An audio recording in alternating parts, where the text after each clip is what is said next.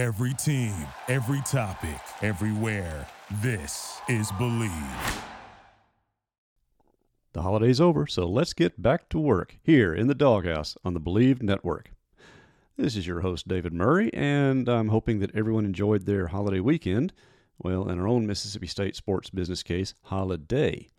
That's okay. We had one day off after the baseball weekend and spring game, or lack thereof. Kathy and I were able to make a quick run down to the Free State for the Easter holiday at the home church, and then the family on our farm. And even the price of gasoline couldn't dim our trip. Unfortunately, Saturday dimmed the whole Diamond Dog weekend as a fragile, and this adjective will be used often, be warned about this team. A fragile lead got away in the late innings for a narrow Game 3 defeat. Yes, Mississippi State won the series. That was the overarching goal, simply had to win that series. But still, they were so close, and by close, we mean the 2 or so inches that Matt Corder's fingers were from home plate when the tag came down. I had to agree with the replay confirmation that it was an out call, and y'all know that I never pass on a chance to bash SEC umpires, or NCAA tournament blues for that matter. Tournament blues. Is that a Freudian slip of sorts by me? Well, at this mid-April point, Mississippi State's postseason outlook is far from bright. Now, let's be clear, nothing is out of reach other than, of course, the overall or the division titles.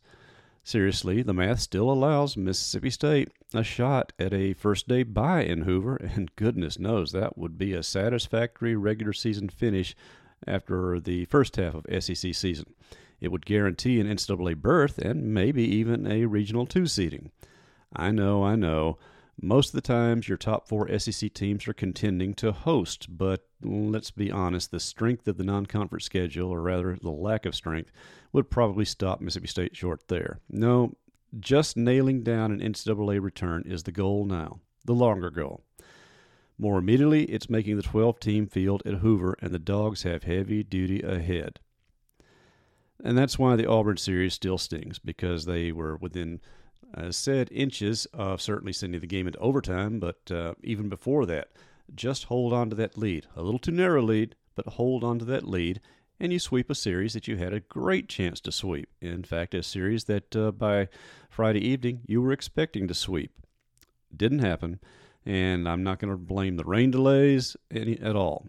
It's just that Mississippi State didn't play well enough to finish off a Tiger team that was vulnerable. Give Butch Thompson's bunch credit for hanging in there and not letting themselves get swept, salvaging it. As a result, they still are ahead of State in the standings. Of course, a lot of teams are ahead of State in the standings right now. By my math, Mississippi State is tied for 9th after the first half of SEC season, and that's kind of decent given the way some of the series have gone. But they're only 1 game out of a tie for last place, and that's darn near indecent. It means the SEC cellar, or the stairway to the cellar, is an awfully crowded place halfway through the race. Let's see, 3 teams are 6-9, as is Mississippi State. 3 more are 5-10. And that latter group includes this week's opponent. And no, I am not going to allow any state smirking about the rivalry at this moment. Mississippi State's got its own problems to take care of. So, no snarking about the Rebels having gone from first in some of the national polls to last in this league. They're on their home field, and they're eager, probably even desperate, to get back on track against the program that has made their Mississippi and SEC West life miserable ever since a guy named Jake Mangum enrolled in college. More on this showdown later. Also later in the week, we'll get more deeply into the matchups with the Rebels. For now, let's just pretend this is just another SEC series, because even that, if State was playing anyone else this weekend, it would matter just as much, because the Bulldogs need wins. They need a lot of wins. They need wins fast. As said, they're 9th in the SEC, but that is so fragile at the moment because, again, you're 1 game out of last place. It made it kind of bitter, in fact, because you're sitting there thinking, do we really want South Carolina to beat Ole Miss? Because we'd rather the Gamecocks stay down there. By the way, South Carolina is the only team flirting with not being eligible for the NCAA tournament because they're 1 game over 500 overall. Everyone else has a little more margin for error, including Missouri, that's won quite a few games out of conference. That's boosting their RPI as well. but they're sitting down there near the bottom in the SEC. So Mississippi State, with just 6 wins so far, has nothing at all to feel confident about. You know, I was talking before this homestand started that Mississippi State really needed to win 4 of the 6 SEC games and, of course, the 2 non-conference games. Well, they took care of those, but they only won twice in SEC play on the home field. Yet they should have won 4, probably could have won 5. In fact, probably ought to have won 5. I just keep going back to the runners left in scoring position in the LSU series, which just by simple odds you expect enough of them to come across home plate in some fashion, even if it's just a booted ball. And State takes that series and then finish off the Auburn series, and you're sitting awfully pretty after the first half of conference play. Instead, you're going into the second half in a hole that obviously they can still dig out of, but it's still a hole. Now, how do I think that they can dig out of it? Well, let's just, again, look at all these series collectively.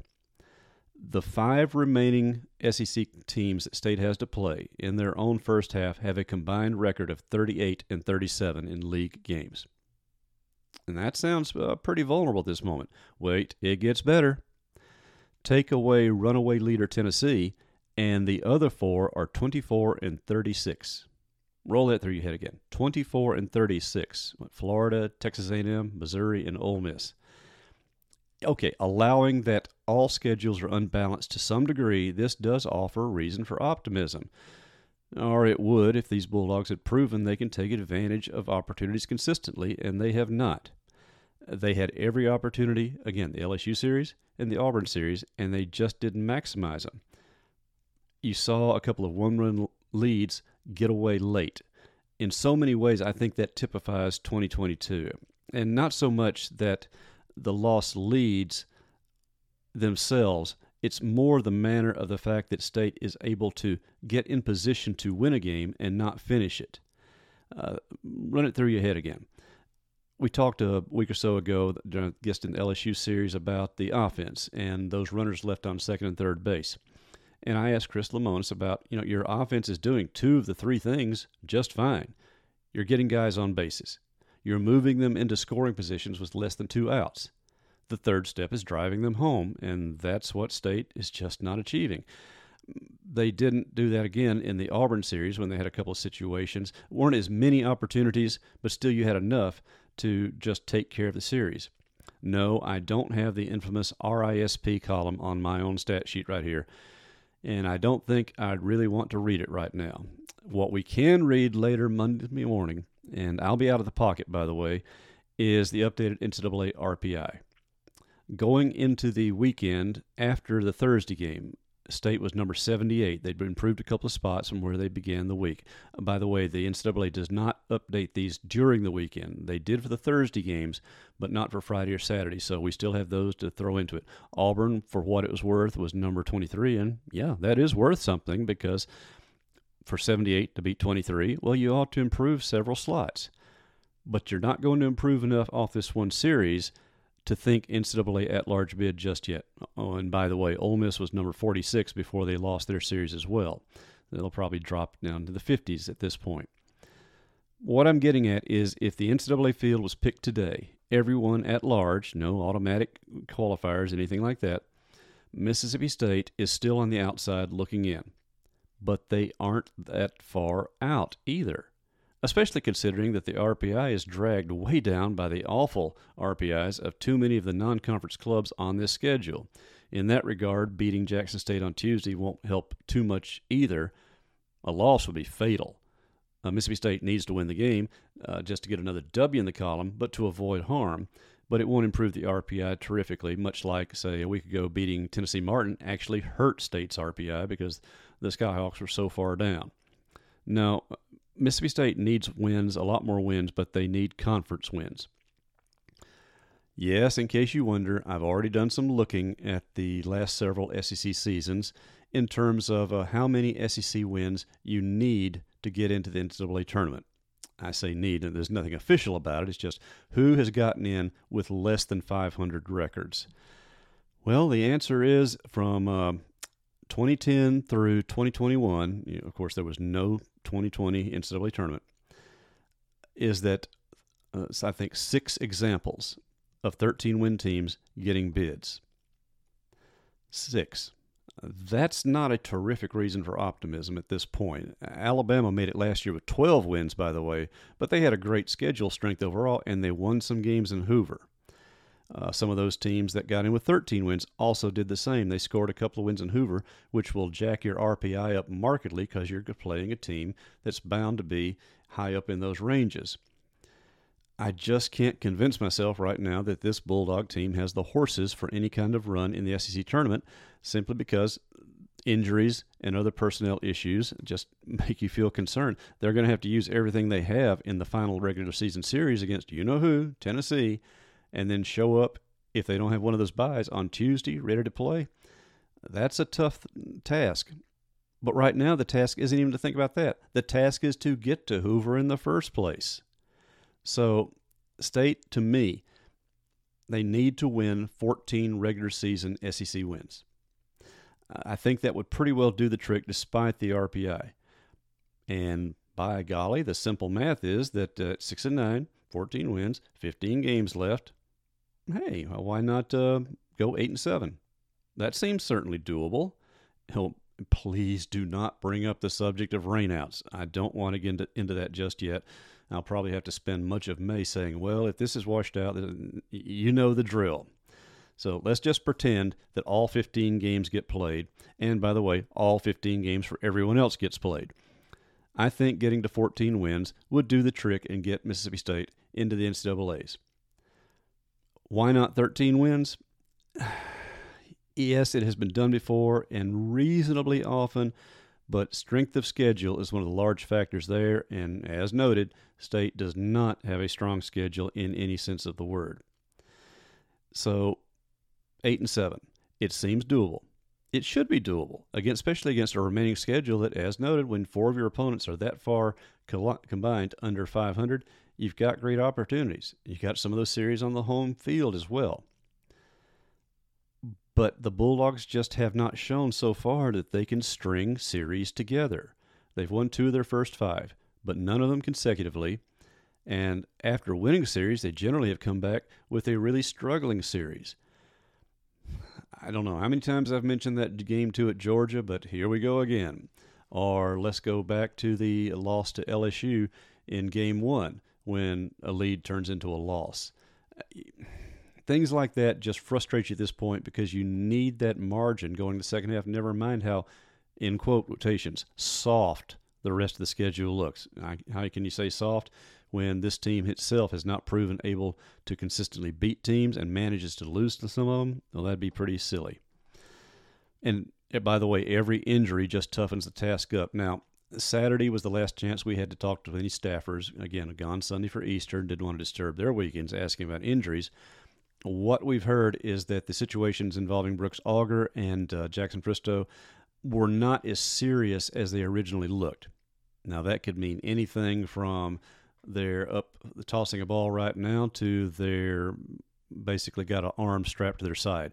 Mississippi State does not talk about injuries. And that's just, you can maybe get a vague comment or so, but they don't talk about injuries. And it's not that they're trying to hide anything because people find out stuff. It's more about you don't want to put the kid in a bad situation. And I can respect that. Well, as a writer, I'd love to have the facts and him, give it out there like other coaches have done. But this is how Chris Lemonis' staff want to work it. That's their call, and we'll protect the players' privacy in that regard. But we still want to know. It's just this simple. The individual skills and experience, and there are just enough bodies on this roster to do damage the rest of the way. This team has won isolated games against quality competition. We know they can play well. We know they can hit. Goodness knows they can hit home runs. And by the way, this team still is on a pace to shatter the Mississippi State regular season record. And I said that, regular season. They're probably going to surpass the full season mark if they keep this up. And I think my stats coming out of Saturday's game, 1.75 home runs per game. Doesn't sound like a lot, but when you play a full schedule, that adds up to right at 97.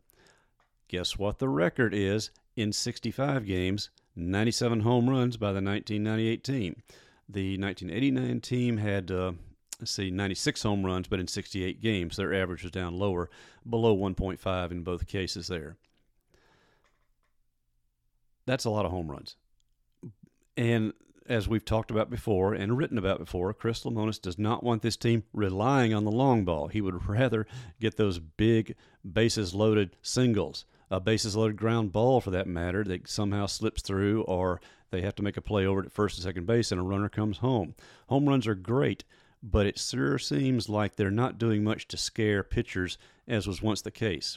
And looking around the SEC, you can see why. This is a year of offense. Pitchers know they're going to give up the long balls. They don't mind giving up the solo homers. What they can't handle are multiple RBI shots. Mississippi State won their first game against Auburn because they hit a pair of homers that provided 5 RBI. That was such a change of pace, I got to write an article about it. But they went back to their solo home run tendencies in Saturday's loss. 2 runs, 2 home runs, nobody else driven in, lots of guys left on base. Yes, all LOBs are not created the same. Guys left on first base with 2 outs, that's kind of expected. But when you're leaving guys on second and third base with less than 2 outs, that's when you get frustrated. And it also frustrates the pitching staff, although they'd never admit it, that you need every bit of margin you can build early, because these starters have got to have help to keep grinding out innings, and they must grind out innings. That's just a fact. You saw State change up the rotation this past weekend. Brandon Smith stepped into the Thursday night role. That allowed Preston Johnson to stay on the Friday time slot and kept on Cade Smith on Saturday. Parker Stinnett lost his spot in the rotation, obviously, and now we're wondering about his health situation because he came in relief and hurt something. We don't know. Did State get a little cute in Game 1, trying to milk it too much? Game 2. Johnson, maybe, but I would have done the same thing. Yes, you get greedy. You say, if we can somehow avoid throwing Casey Hunt in Game 2, then we've got as many guns. I'm going to say all the guns, but State doesn't have all its guns. It's got just a handful of guns at this point, and you're trying to save them and use them very wisely so that they're available full weekend. As it turned out, they had to go to Hunt. He threw enough pitches that he wasn't available to come back in a situation on Game 3, and that probably contributed to the loss as well. That's what Lemonis and Scott Foxhall are just up against. They're short on arms, and they're short on trustworthy arms at this point. That is not a knock on guys' abilities or their experiences. It's just a fact of the game. There are talented arms out there that simply have not developed into guys who are ready for these type situations. They will be, and they're certainly getting enough test these days. But at the moment, who are you going to run out there in some of these settings? And is it cost the coin? You just got them. And sometimes you just have to live with the choice and see how it develops because you're so limited in those areas. Offensively, some of the situations, and yes, I've talked about pressure on the players, self-induced pressure, I emphasize. The coaches aren't pressing them to be better than they are. Players are trying to be better than they are at this point instead of just doing what their skills allow them. Oddly enough, I thought they were pretty relaxed in the first 2 games with Auburn. It could have been an optical illusion, but really that's how they looked, like they just finally sat back, played baseball, and won a couple of games. Did they have to win it in pretty dramatic fashion? Yeah, but that's what relaxed teams can do instead of teams playing too hard under pressure. When you manufacture the tying and winning runs without a base hit, then you're playing good baseball. Isn't that ironic? No, sometimes I wonder if maybe some of the pressure is on the staff because you see some of the moves they made in Game 3. None of them wrong moves. I emphasize that. We media and fans are way too quick to say, well, that was a wrong move. No, it may end up being a less than ideal move or simply a move that doesn't work out. Take sending Matt Corder from second base on the last hit of the game. It required a perfect throw, a perfect catch, and an on-time tag. Out of 10 chances, I am willing to bet Auburn could pull that off twice. Well, all they needed to do was once, and they won the game. Yes, Corder's fingers were that short, and I'm not going to argue about the call. He looked out to me. Point being, Auburn made the perfect play just because they had to. State has made plays like that this season as well. They just didn't come in the same situation, so you don't remember them as much. That's what I'm saying. This team has the talent, has the individual abilities to do a lot of big things. is just not clicking often enough in a collective setting. It clicks occasionally. You see the potential. You have a lead on LSU. You take the first two from Auburn. You're playing Arkansas well into the first several innings. You're whipping Georgia in a Sunday game. You're playing Georgia into extra innings in game 2. You see how close this team is in so many ways. What does it take to push them over the edge into winning it instead of over the other edge into the game getting away? Well, numbers are one thing because, again, you're missing some bodies that you were certainly counting on. But at this point, you play with who you've got. There's no free agency. And no, we were asked this week on the website, you can't add players who are redshirting. You write out your roster before opening day in SEC season, and that's what you ride the rest of the season. So just to get that out there. Much like so we spent several games providing the SEC's rainout rules or replay rules. That's always fun because it's fascinating how many but what if scenarios that we media and fans can often come up with. And the SEC generally has ways of shooting them down. That's one thing they're good at. There are other things they're not quite as good at, but we're not going to go there tonight. All right, I'm starting to ramble, showing the strains of a long weekend covering, well, make that a long 2 weeks, with a lot of home baseball games, a lot of spring football practices, a couple of scrimmages to cover. So maybe I should shut it off quickly here. Let's just say the obvious. State has to win games.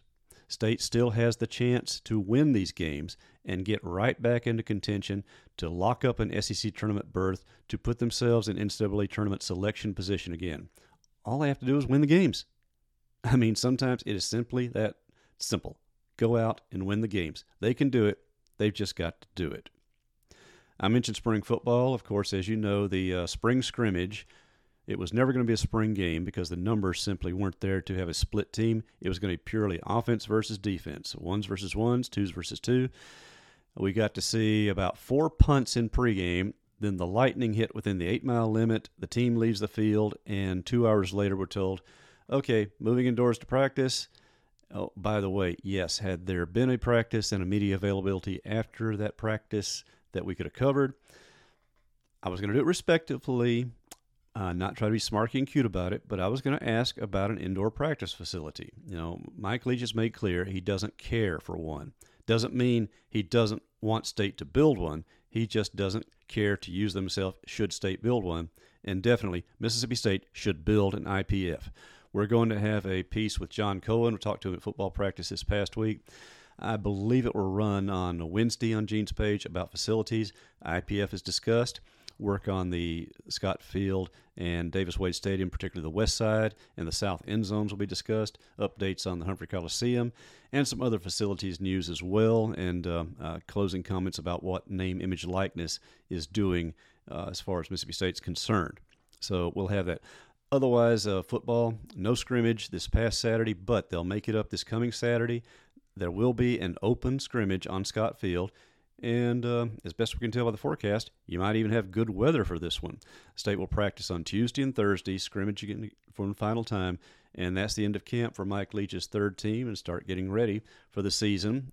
After camp, then we'll start probably seeing some guys stepping away because they'll know where they stand after camp, and maybe it's time to start looking to the transfer portal and another place to transfer to during the summer and play this fall. Vice versa, Mississippi State is in an evaluation period right now. Our Steve Robertson and Paul Jones are reporting on campus visits. Soon the coaches can get out with the camp done and start doing some in-person evaluations. Those will be updated as well as far as recruiting goes. And believe me, they're going to be working the transfer portal phones about finding some players to fill out the roster for this coming season. So more football news ahead on there, even if there was no spring game to report on. Yeah, it was a long, wet walk from Scott Field to Dudy Field on Saturday. That's what I deserve for letting Kathy keep the car that day. Oh, well, dried out by now and ready to start a new week, ready to get back to work here in the Dawghouse on the Believe Network. This is your host, David Murray. Thanks for listening. Pass on the word about the Dawghouse to your friends. Heck, pass it on to your enemies. Maybe the Rebels will get a kick out of this as well. They certainly might learn something in the process about how baseball works. Anyway, we'll be talking to you later in the week, and keep an eye on Gene's page for our midweek piece with John Cohen about Mississippi State facilities and funding. Until then, thanks for checking in the Dawghouse. Thank you for listening to Believe. You can show support to your host by subscribing to the show and giving us a 5-star rating on your preferred platform. Check us out at Believe.com and search for BLEAV on YouTube.